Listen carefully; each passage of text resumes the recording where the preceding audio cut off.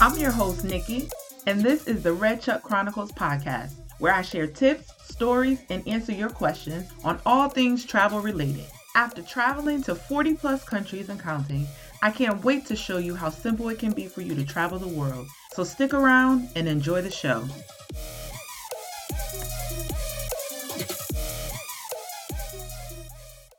What up, what up, what up? What's good, my people? How's everybody doing out there? How's everybody's week going? Hopefully you had a good week. Hopefully you're getting into some good adventures, some good fun, enjoying family and friends, staying safe, living life, loving life, all of those and more. Hopefully, you enjoyed last week's episode unpacking some travel myths, really talking about, some of the things that people believe to be true around travel, but that really aren't. And the more that you know, the more that you can grow or go and enjoy yourself, right? So really just trying to break down some of those things that people, may utilize to stop them or think, it's not really accessible to me for many different reasons or certain things in terms of traveling. So this week I wanted to get at you and talk to you a little bit about what the Red Chuck Chronicles have been up to in terms of traveling. So just getting back from a RCC trip, enjoy some good sun and fun with some friends and family. Had a really good time. Made my way down to the land of Mexico and south of the border, and had a really good time. So utilized a lot of the tips and tricks that I've been talking about throughout my podcast journey. Utilize that information to help friends and help those who were going along on the trip. So let's jump right into it. You know that I'm always about, so first of all, like I told you, I think it was episode 12 where I talked about planning a group trip. And this was the trip that I was referencing in terms of where we were headed and kind of how that initial plan came forward. But what I wanted to say was, we got a really good deal on the flight. And so that's a good thing. And it was from our local airport and it was a direct flight. You can't beat that. So we didn't have to drive far, because typically it could be an hour and a half drive to either New York or Boston to really catch some of these direct flights because they're major hubs. But in this case, to get into Cancun, we were able to catch a really good priced direct flight right out of our home airport, which was great. So that was the first, big nice thing that we were able to do. Then we we stayed at an all-inclusive resort. So this particular resort was the Bahia Principal brand. I had never stayed there before, so it was a really nice resort. It wasn't the one that we stayed in Akumal was not an adult only, but because of the one that we stayed at, we had access to all of their resorts, which were close by, which were just basically a trolley drive away. The rooms were decent. I would say they were decent. They weren't like, anything over the top. They were clean, functional. I had a balcony room, so that was always good, and the ocean view, so that was wonderful. And they had quite a few restaurants on the site, nice sized pool. They had 2 areas on that particular property that we stayed at where one side was adults only. So they had an adults only infinity pool and an adults only portion of the beach. And actually my room was right, on that side of the resort. And then they had the main area, which is the main lobby area, and that particular side of the resort, you had to, there were kids and things like that, but there weren't a lot of kids at this particular resort. There's another one that's close by, which is Coba. That one has a water park, so that's where a lot more of the kids or families stay. as it relates to this particular, resort venue or whatever I would say. So, we got there pretty early. The flight was an early flight. So we got there around 11 a.m. Cancun time.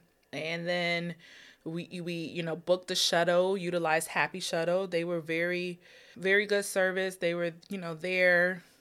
We waited, I think, maybe like 10 minutes once we got there. One thing that we did make sure, so we had a call before we left that Sunday. We flew out on a Wednesday. We had a call on that Sunday to make sure everybody was all set. And we had a few who were not participating in our team carry-on philosophy. And so we converted them because we're like, oh, you're going to be the only one with a bag. So now we're going to be waiting for your bag to come on the carousel.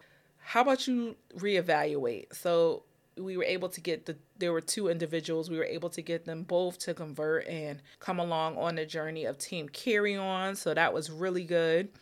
And, not only were they able to pack their bags that way, but they were able to see too. Like, once they got to the resort, maybe they didn't need everything, even that they packed in their carry-on. And I told them that's a way that you can continue to hone your skill to be part of team carry-on, is every time you take a trip, you just get a little bit better because you realize, okay, I thought I needed X, Y, and Z, but really I only need X. So each time you get smarter and you come up with new tools, whether it's packing cubes and other types of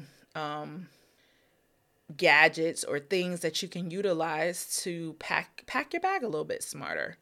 So that's definitely something that I was able to share prior to us going, and they put it into practice, and I heard nothing but great feedback from people who are typically huge overpackers, right? And always have a big bag with them, always, packing too much stuff because you just never know, right? But you do. If you ain't got it, you ain't gonna use it. So one time for the team carry-on, give it up. So they were able to get on board. So I'm excited about that. And even when we came home, like you just go through the airport, especially if you're not flying through a major through a direct flight and you come back into the US, typically you have to go pick up your bag, whether you checked it or not. You have to go pick up your bag, go back through security, and then recheck your bag. Who wants to do that? Nobody wants to do that. I mean, maybe you do, but if you travel often enough, that is not what you really want to do. Now, sometimes maybe you don't have a choice but to check your bag because maybe you're bringing back some goodies that, you can't necessarily put in on team carry-on, but, few and far in between. It shouldn't just be because you pack way too many clothes and shoes and half of that stuff you ain't even wear. Especially if you're going to the beach. Like, if you're going to the beach, you're going to be in bathing suits. And then at night, you're probably going to put on some clothes to go to dinner. But for the most part, during the day, you're in a bathing suit or some type of swimwear. So try again, folks. Try again. If you haven't been able to get on as part of Team Carry-On, give it another shot. I would say for us too, the food. So, the first day when we got there, our rooms weren't ready. So we went to the buffet at our hotel. And it was decent. But then after talking to some people, at the concierge and some other people around, who were very helpful, they told us, no, go over to Sian Khan, which is the adults only resort, and the food there is much better. And it was. I didn't make it to breakfast the first day because I wanted to sleep in a little bit, so I just ordered room service, which was 24 hours, so kudos to them for that. And I just, ordered an omelet, a veggie omelet, and had that in the room. But the rest of the group went over to the buffet, and they raved about it later on in the day when I caught up with them. So from that point on, we went over to that particular resort every morning. They had a trolley system, so there were like 3 different sets of trolleys. So there was our resort, which was the luxury Akumal. Then they had the Coba, which was pretty much a family resort. They had Tulum, and then they had the Sian Khan, which was the adult only. I was told that Tulum's resort, we only went there one night, and we went to the Hacienda, but I was told that that's a much younger crowd, more active in terms of younger people and different things like that. A more active, I believe, nightlife. We didn't make it over there, but if I was to go back next time, I probably would want to go over there one night or 2 nights or whatever. But they had a trolley system. So the top, if you were standing at the top of the lobby, that's where the trolley would come and take you back to your room, because it was pretty big property. And then the second level, they would take you to Tulum, and then the third level, it would take you to Coba or to Sian Khan. So we had to catch the trolleys over to go to breakfast. We had to catch them to come back. We went over there one day for lunch, and we just had a really good time. Accessible. I would say it was a nice resort. I would definitely go back. The beach wasn't really my thing there, and I'm definitely more of a beach than a pool person, but the beach on the adult side had a lot of seaweed the first day we were there, so I didn't get in at all. The second day, we went over to the other side where the main pool is, and that was less seaweed, but it was quite rocky getting into the water, like extremely rocky, and the water was pretty shallow. So I didn't like that either. So I wasn't a fan of pretty much either one of them. I did go back on the other side where the following day, because there was less seaweed. I think the tide or whatever took a lot of the seaweed on that side out. It was less rocky, yes, but it still was rocky.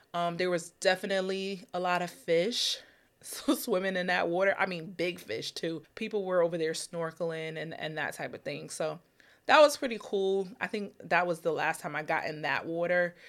I, took advantage of the infinity pool more so than the ocean.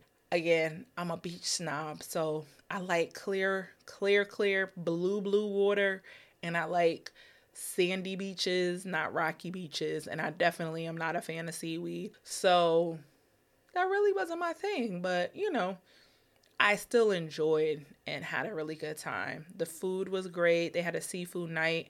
That particular night, we went back over to Sian Khan, which was the adult only, because we knew the buffet there. They had seafood buffets throughout all of their resorts, but we knew that one was going to be really good. And it didn't disappoint. It was really good. I would say the best restaurant that we ate at was the Pescatarian, or the fish restaurant at our resort in Aquamal. That one had the best food. The first night when we went to dinner, we were a little disappointed with the portion sizes because they were really tiny. But we knew after that, order multiple. The food was much better, like I said, at the seafood restaurant that we went to. I ate a lot of fish while I was there. Ate some French fries because at the snack bar, that was pretty much the best for me in terms of, because I don't eat meat, so outside of fish, so that wasn't the best of selections. So a lot of French fries. What else? There was just, the overall vibe and atmosphere. One day we did Zumba in the pool. That was fun. One of my other friends, the birthday girl, she went over to the what was it? The foam party.